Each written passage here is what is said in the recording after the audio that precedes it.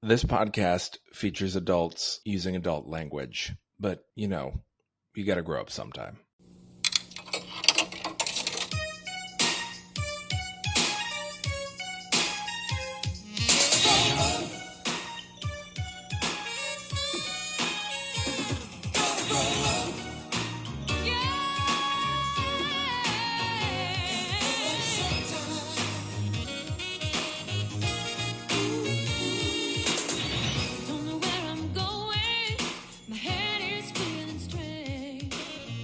I am doing great because it is fall. Oh. And at fall, I turn into a basic white woman. The only exception being I do not care for pumpkin spice. But everything else about fall, I am over the moon about. I love fall too, which is very basic white woman of me. I never liked pumpkin spice lattes because they're too sweet, but I have recently discovered that if I sprinkle a little bit of pumpkin spice just right on my unsweetened cup of coffee in the morning, ooh, I love that. It's good stuff.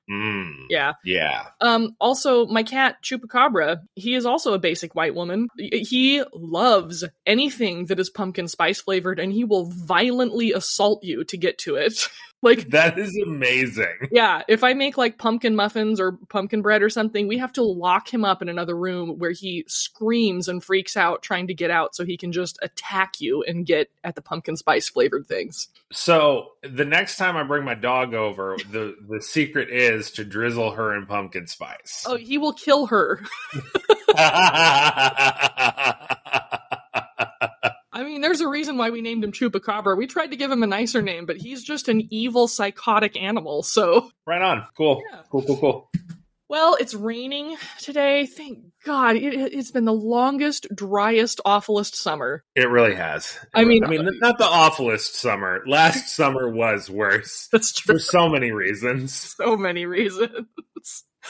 But yeah, late August, our well actually ran out for a little while, for 20 minutes, and we had a moment of minor panic. So very glad to see this rain. Hopefully, maybe listeners can hear it in the background. It's pounding on my window, so... I guess I assumed y'all were on town water. No, we're 2 miles. We're right over the border from where town water stops, so we've got a well, which usually I prefer, except, not during droughts. Well, today, unlike last week, this week really is the actual season finale of season 2 of this podcast, which has got to grow up sometime, a Swans Crossing retrospective. And I'm Libby Grant. I'm Nathan Kessler-Jeffrey. Yes, and we watched episode 21.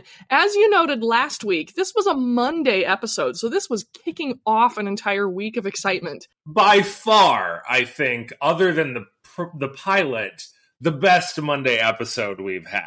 Oh, for sure. It is so action-packed and so wild, and it was tons of fun. So we should just launch straight into it here, I suppose. After we talk about predictions, I'm starting a new segment based on last week entitled Let's Talk About the Thumbnail. Okay. Because I feel like there's something here. We're going to go with that impulse. It's always a good idea to trust your gut on stuff like this. All right, your predictions from last week. You figured the girls would immediately go back on their sacred vow, and the arrival of the guys would herald the downfall of the sisterhood. You predicted that Garrett would get confused by Mila cold shouldering him and would try to figure out how to get back into her good graces. I'm going to give you that one. I think so. I think my other prediction, marginally successful. I mean, yeah. We didn't have Coven downfall, but there were some shenanigans. There were some moments, for sure. Okay. You predicted that Garrett's smarmy charm would win the day and he would manage to salvage the Mila relationship, but JT would not salvage his relationship with Glory. 100% wrong on that. So wrong. You predicted that some adult would enter the room and they would have to hide all the guys. Kinda. Ish. You thought that Sandy would sing, Mila would join her, and Sandy would be dismayed. Sadly, that did not happen, I wish. No. You predicted the whole episode would take place in the bedroom and would pick up exactly where we left off before. Dead right. And yes, good one on that. And you predicted that Sydney's long game on Garrett would turn out to be that she lets the Countess know about the boys sneaking in, and somehow that would get Garrett in trouble. I'm going to give you that one. All right, I'll take it. I feel better than 50% this week, which might be my best session yet. You've All been right. pretty good the last few spouts of predictions, and I think you're getting on a hot streak here. I think you're getting to know Swan's Crossing well. Oh no. That is the correct response. What have I done to myself? Before we jump into the episode recap, the thumbnail for this week, the four of the 6 girls appear to be in a dance line in the foreground as Mila seems to be talking to Garrett and Owen. Mila seems to be talking to Garrett, and Owen, Sandy, and JT look on from camera right. It was very reminiscent. I thought we were going to get like a 1960s, 70s, like doo-wop girl singing group. That's what I thought was going to happen based on the thumbnail. Oh my god, that would have been incredible. Because they really looked like they were doing one of those like little step sway turn. It does like, look very doo-wop-ish. Yeah. So in pajamas of all things, but Oh, we did not get that. We did get a truly exorbitant amount of dancing. yeah, one might argue entirely too much dancing. One might argue that, and one would be right. We pick up instantly with the coven meeting. We get a recap, basically, of them having their sacred oath again over their candle flames, and then the boys break into the bedroom. The ladies immediately start wiping off the face mask stuff that they're wearing. Callie doesn't know why the guys are here. Sandy thinks it's awful. JT, at some point, picks up a paper parasol and begins opening and closing it. JT explains that all the boys are there except for Neil, who got some kind of like science inspiration on the way there and like took off on his own to work it out on his computer. I was bummed. Like I was hoping Neil would get thrown into this wild party and see what he had to do. Absolutely. I mean, and really, can you imagine someone more out of their element than Neil in Mila's bedroom? It would have been great to watch. I'm sad that Right? they made this choice, the writers. Yeah.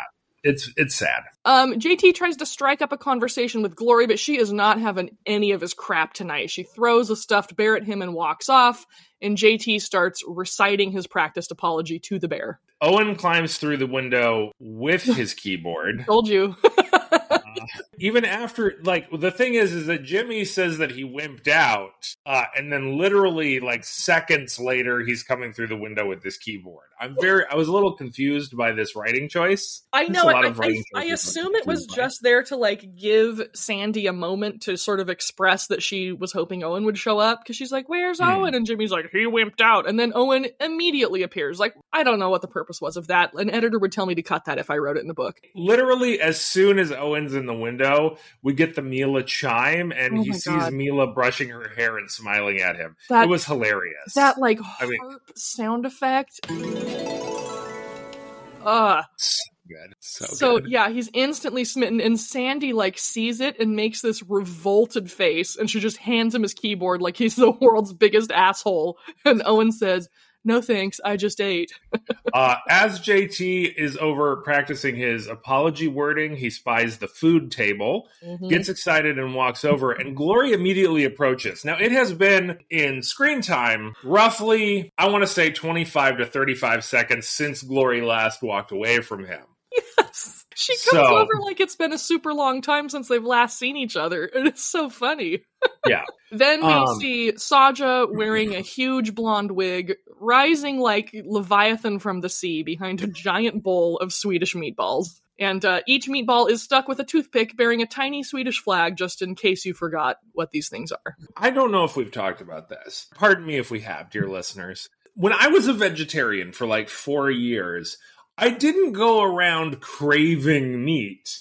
And I hate this weird thing. Yeah. Like this particular weird thing where everyone seems to be pressuring Saja to be vegetarian against his will is very strange to me, and I don't understand it. I don't understand it either. It's very weird. Like, I rarely eat meat. I don't call myself a vegetarian, but I eat meat maybe once every 2 weeks, just because I'm like, I should probably eat more plant-based food and try to save the planet a little, you know? It's so weird to me. Like, no one has ever tried to force me to eat meat when I did not want to, or, like, vice versa. Like, if I was like, I'm gonna have some meat, nobody was like, but wait a minute, Libby, you are almost entirely vegetarian. I'm going to bully you out of this impulse to consume animal proteins. It's so weird. Anyway. Very, very odd. Near to Saja, Jimmy is telling Callie that her face is green because of the face mask she had on it, and she says, your mouth is big. I love Callie. he asks her about it, and she's like, I thought you could keep a secret. Jimmy, understandably, has no idea what she's talking about. Yeah. And then Callie says, if you don't know, it must not be that important. And I want to go on record as saying this is one of the tropes that I hate the most.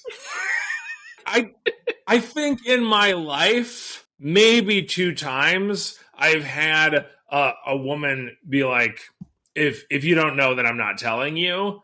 But it seems to happen in film and television all the time. Yeah, this is one of those things that it seems like men have sort of been conditioned to believe that women do, when in reality, I've never done that ever, and I don't know any women who have. Most of the time, if a person, regardless of gender, is upset with another person, they want them to know the reason for the upsetness.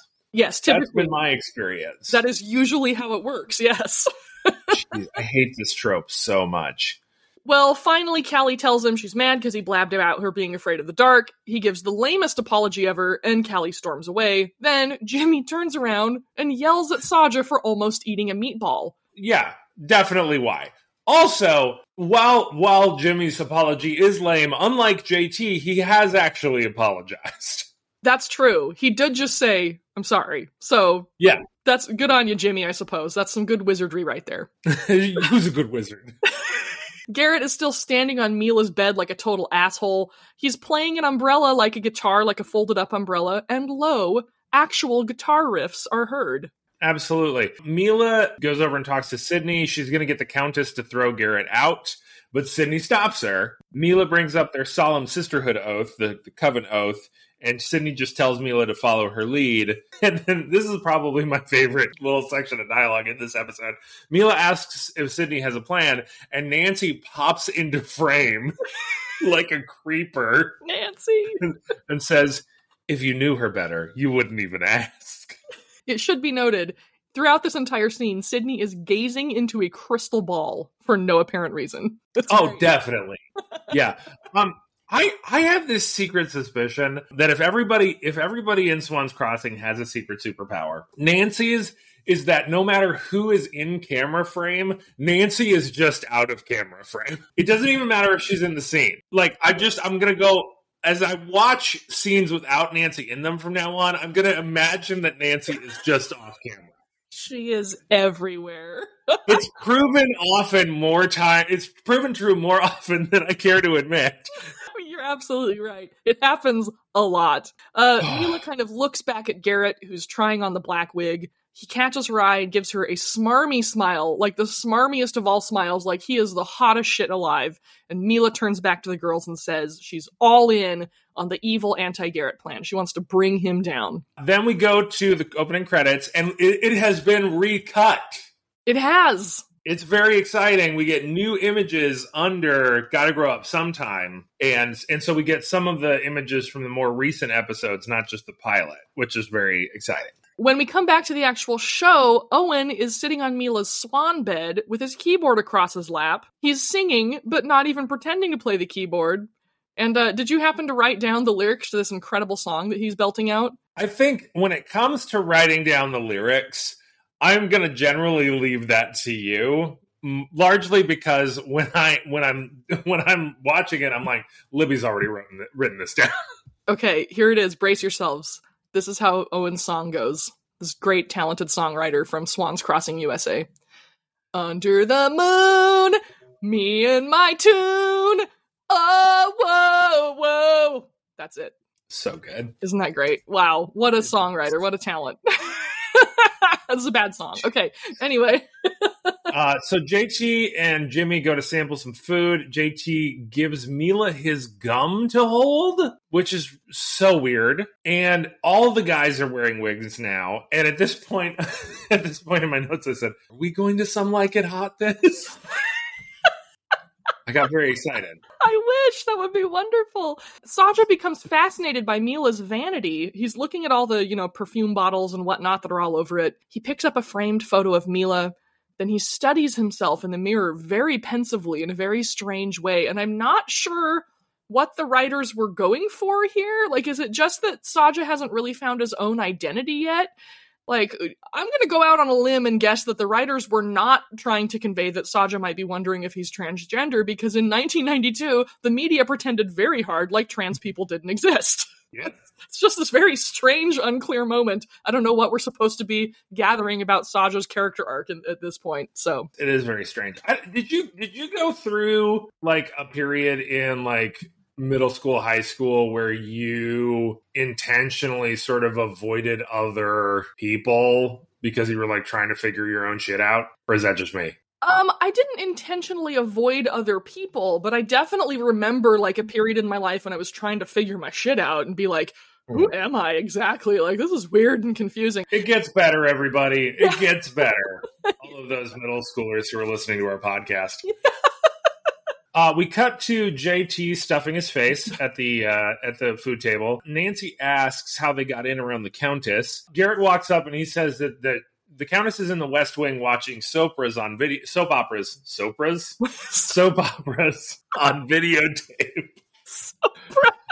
Soapras. It's Oprah doing a soap opera. The thing I was really wondering, like, where in the timeline are we? And turns out DVDs were not released for another 5 years after this came out. Oh wow, you actually did some research on that.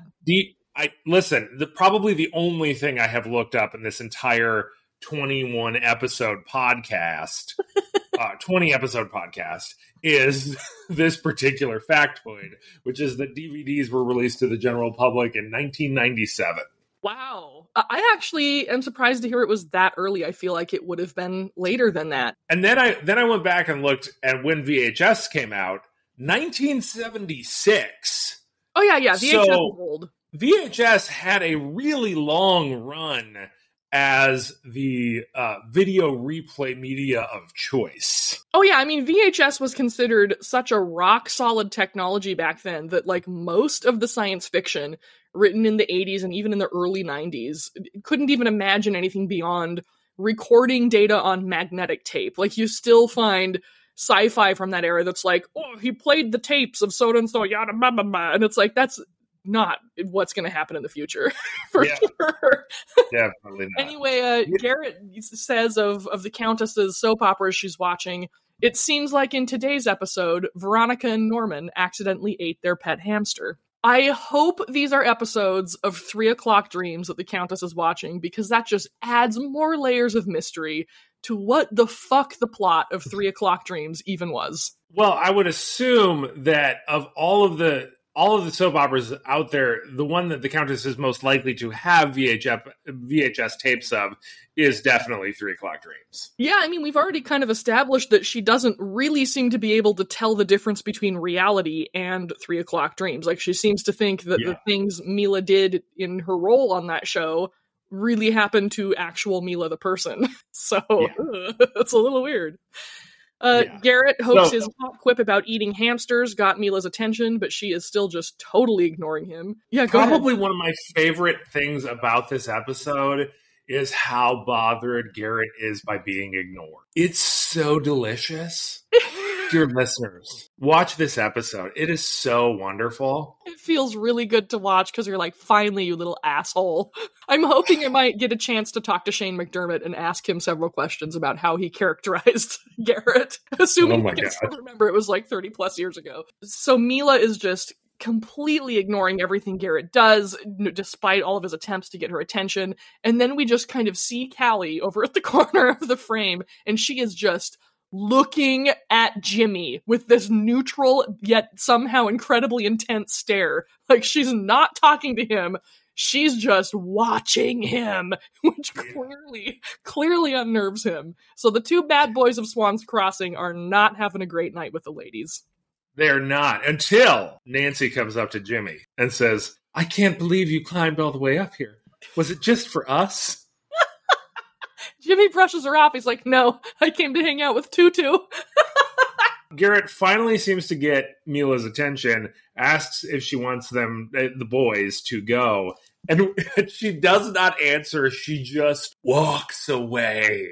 Oh, yeah. It should also be noted that every single girl is in on this. They are all, like, he makes some attempt to talk to Nancy, and Nancy just, like, brutally cold shoulders Garrett, just pretends like he doesn't exist. So everyone, the coven is united in being like, you are dead to us, Garrett Booth. So right, and it doesn't seem to be all the boys. It's really just Garrett. Oh yeah, they're just getting Garrett this time. We cut over to JT. My notes say in all caps, still eating. Yeah, getting some more food. He's a growing boy. Glory comes up to him again. Glory is really putting in all the effort in this relationship. I mean, as per usual, right? Yeah. She's got a stuffed bear this time. she's like, so, and he asks if she's tried this thing that he's eating, and she's like, did you get my messages, you idiot? And then she says, sounds like your laryngitis is getting better. Oh, fatality. JT tries to make some stupid excuse. He fumbles his fork and just, like, semi-intentionally smashes food all over the front of his own shirt. Callie, he makes some excuse about sunspots being the reason that he didn't call her back, and then Glory's like, you were like loving one dead lizard. and she walks away, and he goes, where have I heard that before? And I was like, dude, nowhere. No one has ever said that in the history of the universe. Callie comes over to talk to Saja, who's still over at the Vanity, and she asks why the boys are there. Saja says they were summoned. And then, as if he has been summoned, Jimmy comes over and basically says Callie just doesn't understand their tradition because no one can raid her on the sub. Which is probably, let's be honest, the captain's worst fear. He's got some hang-ups. Right. Garrett crosses over to Glory. Even she will not talk to him. She just kind of brushes him off. And Garrett is, like, really starting to get concerned since even his sister won't talk to him. JT attacks him with a stuffed bear, and then the boys all start beating the shit out of each other with teddy bears. Mila breaks it all up. He tries to get her to talk to him. She walks away again. And then Garrett looks at Jimmy and goes, I love it when they play hard to get. Oh my god. She's not playing hard to get, Garrett. She just doesn't want to be gotten. Oh my gosh. This is another trope that I hate. Yeah. Okay. Relentlessly, Nancy comes over again and starts chatting up Jimmy. She reminds him of the slumber party she had last year, and she's like, you crashed that one too? And he's like, yeah, we all, like, all the boys crashed it. And she's like, well, I only remember you. In my notes, I literally have,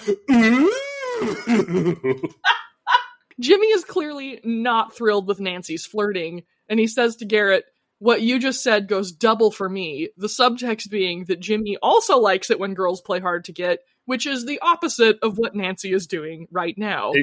Exactly. Nancy pulls Jimmy over to the food table. As they get close, we get this shot of Callie seeing them together. I love this shot. I was like, is this supposed to imply that she's jealous? What the fuck is happening? Listen, my notes say, Callie gives the universal look all ladies know, which says without words, what the fuck, bitch? We know that look. It is instinctive to us. Sydney declares to everyone that it's time for the Swans Crossing line dance. Thank you, sweet baby Jesus. This ridiculous dance is back. Kind of. Yeah. Except it is not to the theme song this time.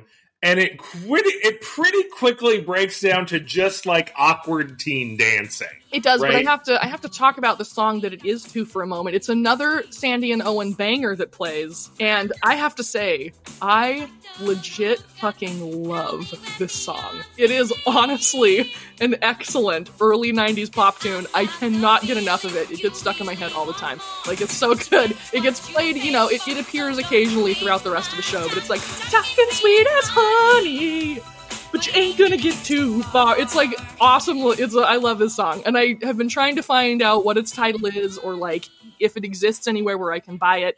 Apparently it doesn't. I'm very sad. Okay.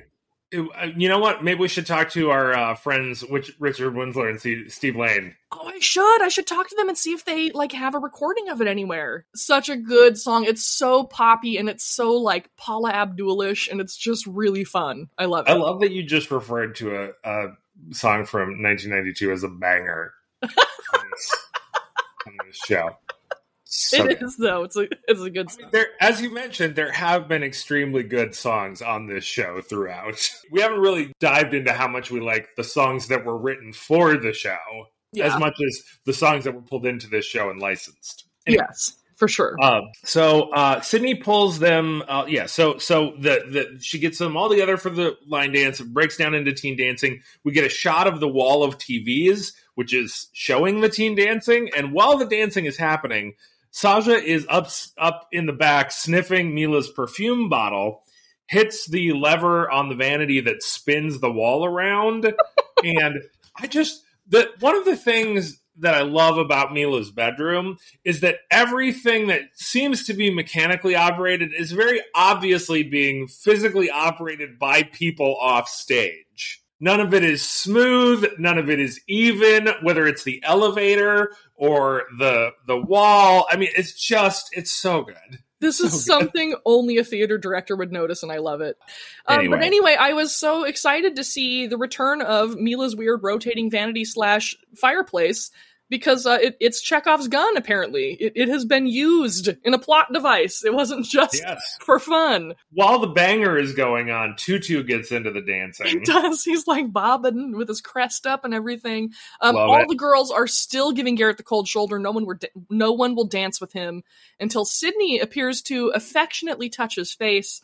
But in reality, she is smearing a yellow face mask all over him. Yeah, and then Callie does the same to Jimmy, Glory does the same to JT, and Sandy does the same thing to Owen. It should be stressed that the dancing goes on far, far too long. Oh my god, it feels like an hour. It's so long. It does. It feels like a truly insane amount of time. Well, finally, we cut to later in the evening, as denoted by lower lights. JT and Glory are slow dancing while almost everyone else is just doing other stuff. And JT finally manages to get out his apology. Glory accepts it, and the relationship is healed. They're back on. Can I just say, you don't have to work on your apology that hard. I've apologized for many, many things in my life. And it's not that hard to apologize, JT. Yeah, just you get just it out. Say, listen, I'm sorry, I was a jerk. Sorry. Yep. Mm-hmm. It's pretty simple. Then we see that Jimmy and Nancy are also slow dancing, though Jimmy looks like he's doing it under duress. And Garrett is gazing in distress at Mila and Sydney, who are over across the room, doing their own thing like total BFFs. It should be noted that as Jimmy is dancing with Nancy, he keeps making like prolonged eye contact with Callie, who's over on the side of the room. And Nancy like obviously notices and like punches his arm to get him to pay attention to her. Yeah. So then we're back to JT and Glory, and she brings up that weird thing he said before about loving one dead lizard. And she's like, yeah, that's from one of your poems. And then he realizes that Neil gave his book of poetry to Glory. And he seems pissed about it, but Glory stands up to JT, stands up for Neil, since he was trying to make Glory feel better. Glory just lies to JT's face. I love that line. I loved the poems. You're a wonderful poet. Your poems are so deep. They're all about, she pauses. And she says, things.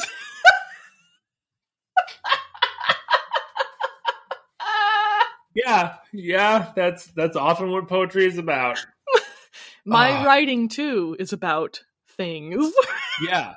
And then right as they've made up and they're right about to kiss and they're holding it, they're like half an inch from each other's lips, and Garrett bumps into JT. Yeah. Like, still looking over at Mila and Sydney on the other end of the room. The thing that I love about this is, dude, you didn't have to move to get a view of Mila and Sydney. Like, you were looking at them from where you were. So ridiculous. But after we get that shot of Garrett still being totally distressed over Mila and her mysterious new alignment with Sydney, then JT and Glory go in for a kiss again. No one interrupts them this time, but the camera pans down behind a giant teddy bear, so we also never see them kiss. What? Will we ever? I knew you would be mad about this. I was so angry. Like, why did you do this? I knew you would be mad. We've spent 21 episodes getting to this point, and you have robbed me. Oh, when we come back from the commercial, Sandy is sad. What's new? In an attempt to get some attention from Mila, Garrett picks Sandy up and throws her over his shoulder. She starts screaming, and Sydney says, "Everyone can see your birthmark," which is on the bottom of her foot, and it is shaped like a fucking swan. Obviously it is. When somebody says, "Everyone can see your birthmark," I don't care where it is or what's happening, I assume it's on somebody's butt.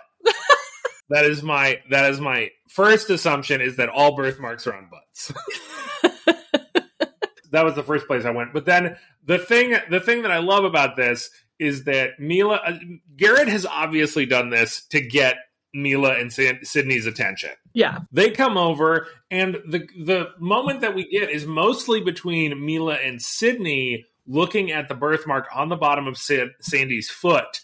And we get almost nothing from Garrett or Sandy, which makes it feel like they're just sort of off-camera props. It does. It does feel very much like that. It's so, and the birthmark does in fact look like a swan. We actually see a shot of it on the bottom of Sandy's foot. But obviously, I mean, she's from the Swan family. Of course she has a swan birthmark. So Garrett at first is very pleased that he finally got Mila's attention, but Sydney immediately swoops Mila away before they can really talk. The doom music plays in the background, so we know Garrett's starting to get pissed. And then we cut to later in the party. Jimmy is headbanging in his wig, and everyone's yelling, "Go Jimmy," except for Sydney and Mila, who are still over in the corner, and obviously Saja is locked in the vanity. Nancy, after Jimmy gets done, Nancy's like, "That was so great. If I'd have known you were going to be so cool, I never would have jilted you in 6th grade." The dreaded 6th grade jilt.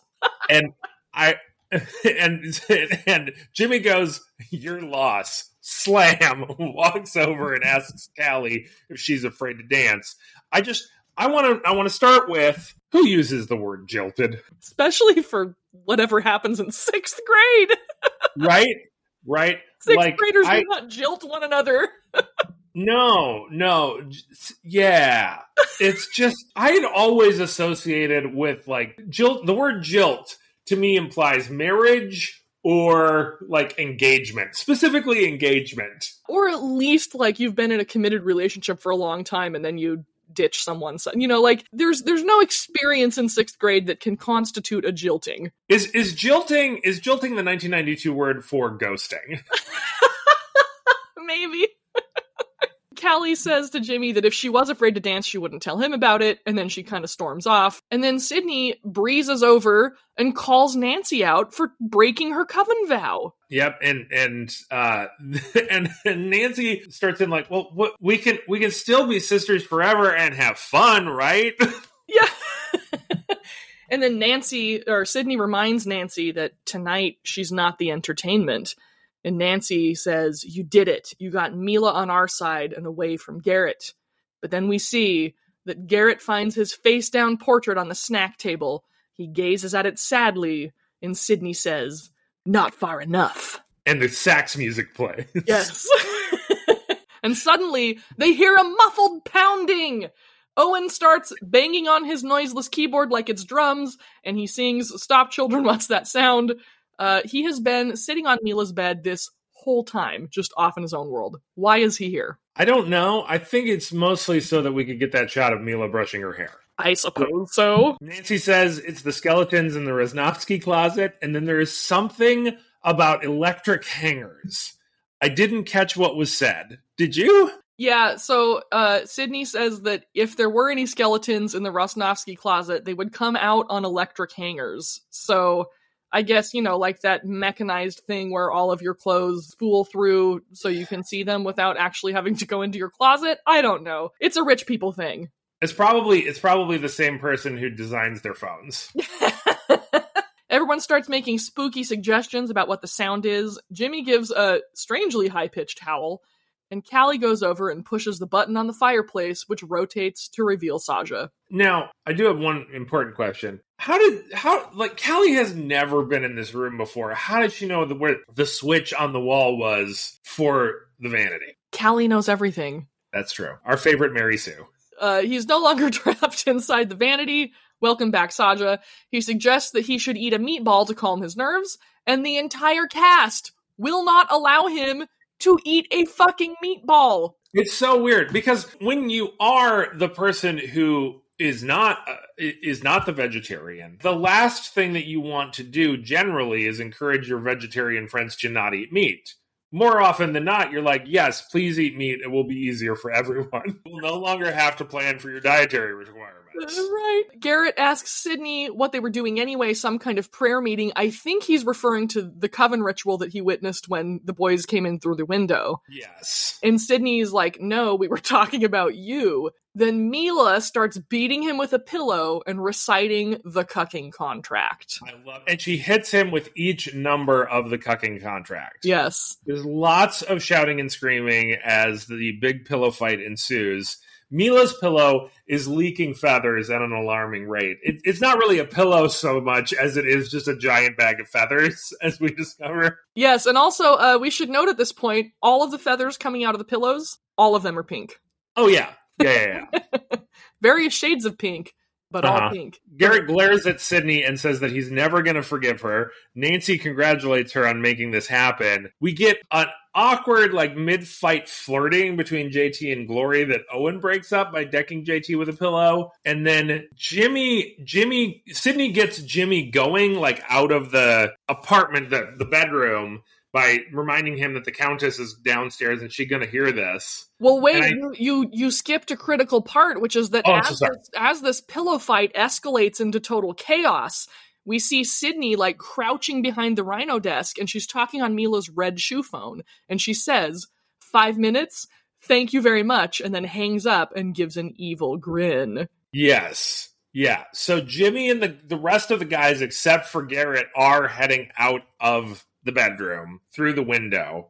Actually, we don't see them leave through the window. My assumption is that they leave through the window so that they don't go down through the elevator and just run into the Countess. Yes, and then, while Sydney's going around kind of telling all the boys to get out, except for Garrett is surrounded by girls who are just beating him all to shit with this pillow.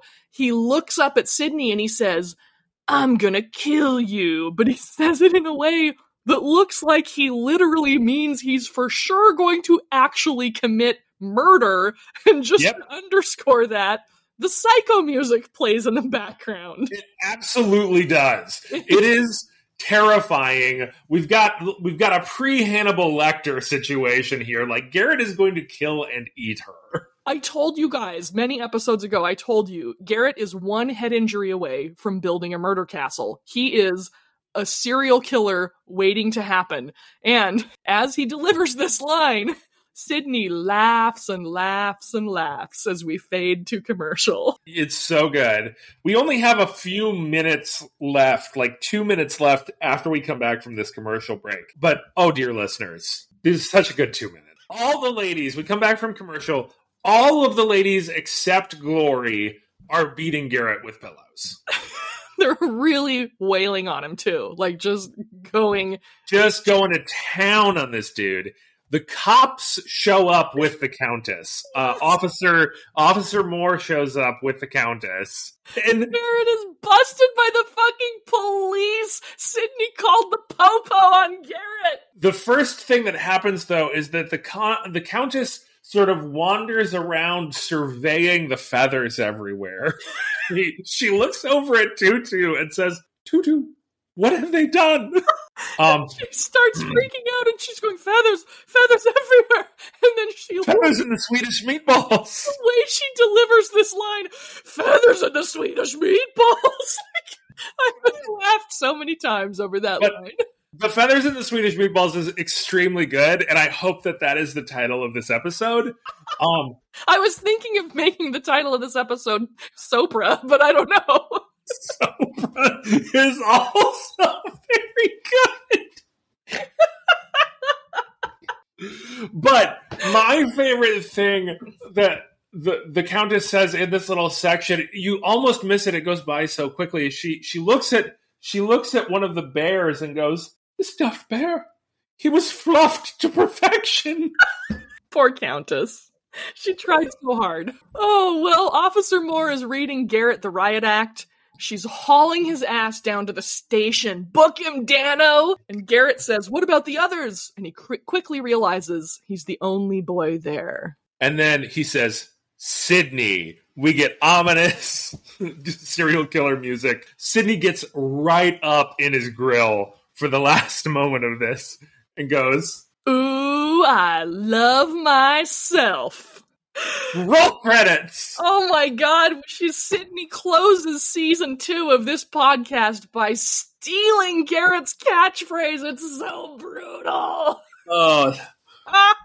And you know what? Frankly, if I were Sydney and I had pulled this off, I would love myself too. Oh, I mean, my god, it was a work of art, really. So good. So good. Obviously, Garrett is our psychopath of the month. I mean, no question. He literally wants to murder Sydney. 1000%. I would like to give runner up to the rest of the cast for not allowing Sasha to eat what he wants. I'm putting that in my notes. We're going to have that in the final episode. Jeez Louise. We had 3 new fake swans, including the bed swan, the bath swan, the birthmark swan, and the swan in the opening sequence. Excellent. That brings us up to 2 imaginary swans, 24 actual swans, and I believe it is 60 other swans. My god, that's a lot of swans. So many swans. Okay. What are your predictions for next time, which will be the start of season 3 of this podcast and the immediate aftermath of Sydney's great plan coming to fruition? Okay, I think the only scene that we get in Mila's bedroom next time might be Mila on the phone. Everything else is going to be other places. We don't have a police station set. So I don't think we go to the police station, but if we do, it is all the shots are extremely tight so that we can't actually tell where we are. And if that happens, I think there's a conversation between Garrett and Mr. Booth about why he's been arrested. I think Grant Booth re-ups his commitment to the mayoral race because he's going to crush Muffy Rutledge for what her daughter has done to his son. I think Garrett gets kicked off the baseball team and JT is going to start pitching. I don't think we get any Owen and Sandy. I think there was no Neil in this episode. So I think we get a lot of Neil next episode, like figuring out the virus on the computer. And I think Neil starts to suspect that there's some sort of ominous influence in Swan's Crossing. Whether it's that he discovers that there's a secret agent or that the virus has been intentional in all of their local computers or whatever. It starts to suspect that there's something going on here. Glory and JT are blissful together in the next episode because we've spent a lot of time with them being estranged. So we get a lot of them being blissful and cute together. I think the Countess, we do get some follow-up from the Countess about how upset she is that the party was ruined by the hooligans. That's all I've got. Okay, great. Let me say, these are all some very solid predictions. They're very rational. They're very coherent. You may draw whatever conclusion you will from my seeing that. Okay, great. I will also say, ominously, that once more, you are not prepared for what you are about to witness. When we come back for season 3 of Gotta Grow Up Sometime. Season 3 will not be released until October 23rd, you guys. We're going to have some more buffer time built in so we can bank a few episodes in advance. I'll have a few little mid-season bonuses that come out at some point between now and then, so do not fear. Occasional Swans Crossing content will arise. You can follow us on social media, which I don't do enough of lately, but I will start doing again because I'm almost done with all my work for like the next several months, and I will have time on my hands again. So we're on Twitter at Gotta Grow Up Pod, and on Instagram at Swans Cross Pod, and I will be teasing season 3, the episodes that are to come, with some intriguing clips, which I will be posting on Instagram. Intriguing clips of baffling things that happen in the future episodes of Swan's Crossing, which we will shortly be reviewing. And I want to be clear, I don't Instagram, so I will have no idea what these clips are. Yeah, you will still remain entirely ignorant of the mad show that is about to fall upon you. It's going to be wonderful. Thank you to Richard Winsler and Steve Lane for the use of our theme song, Gotta Grow Up Sometime, from the hit show Swan's Crossing. Until we can see one another again, may all of your television watching be Sopras. I was going to say, may you eat every meatball that tempts you. Okay, bye.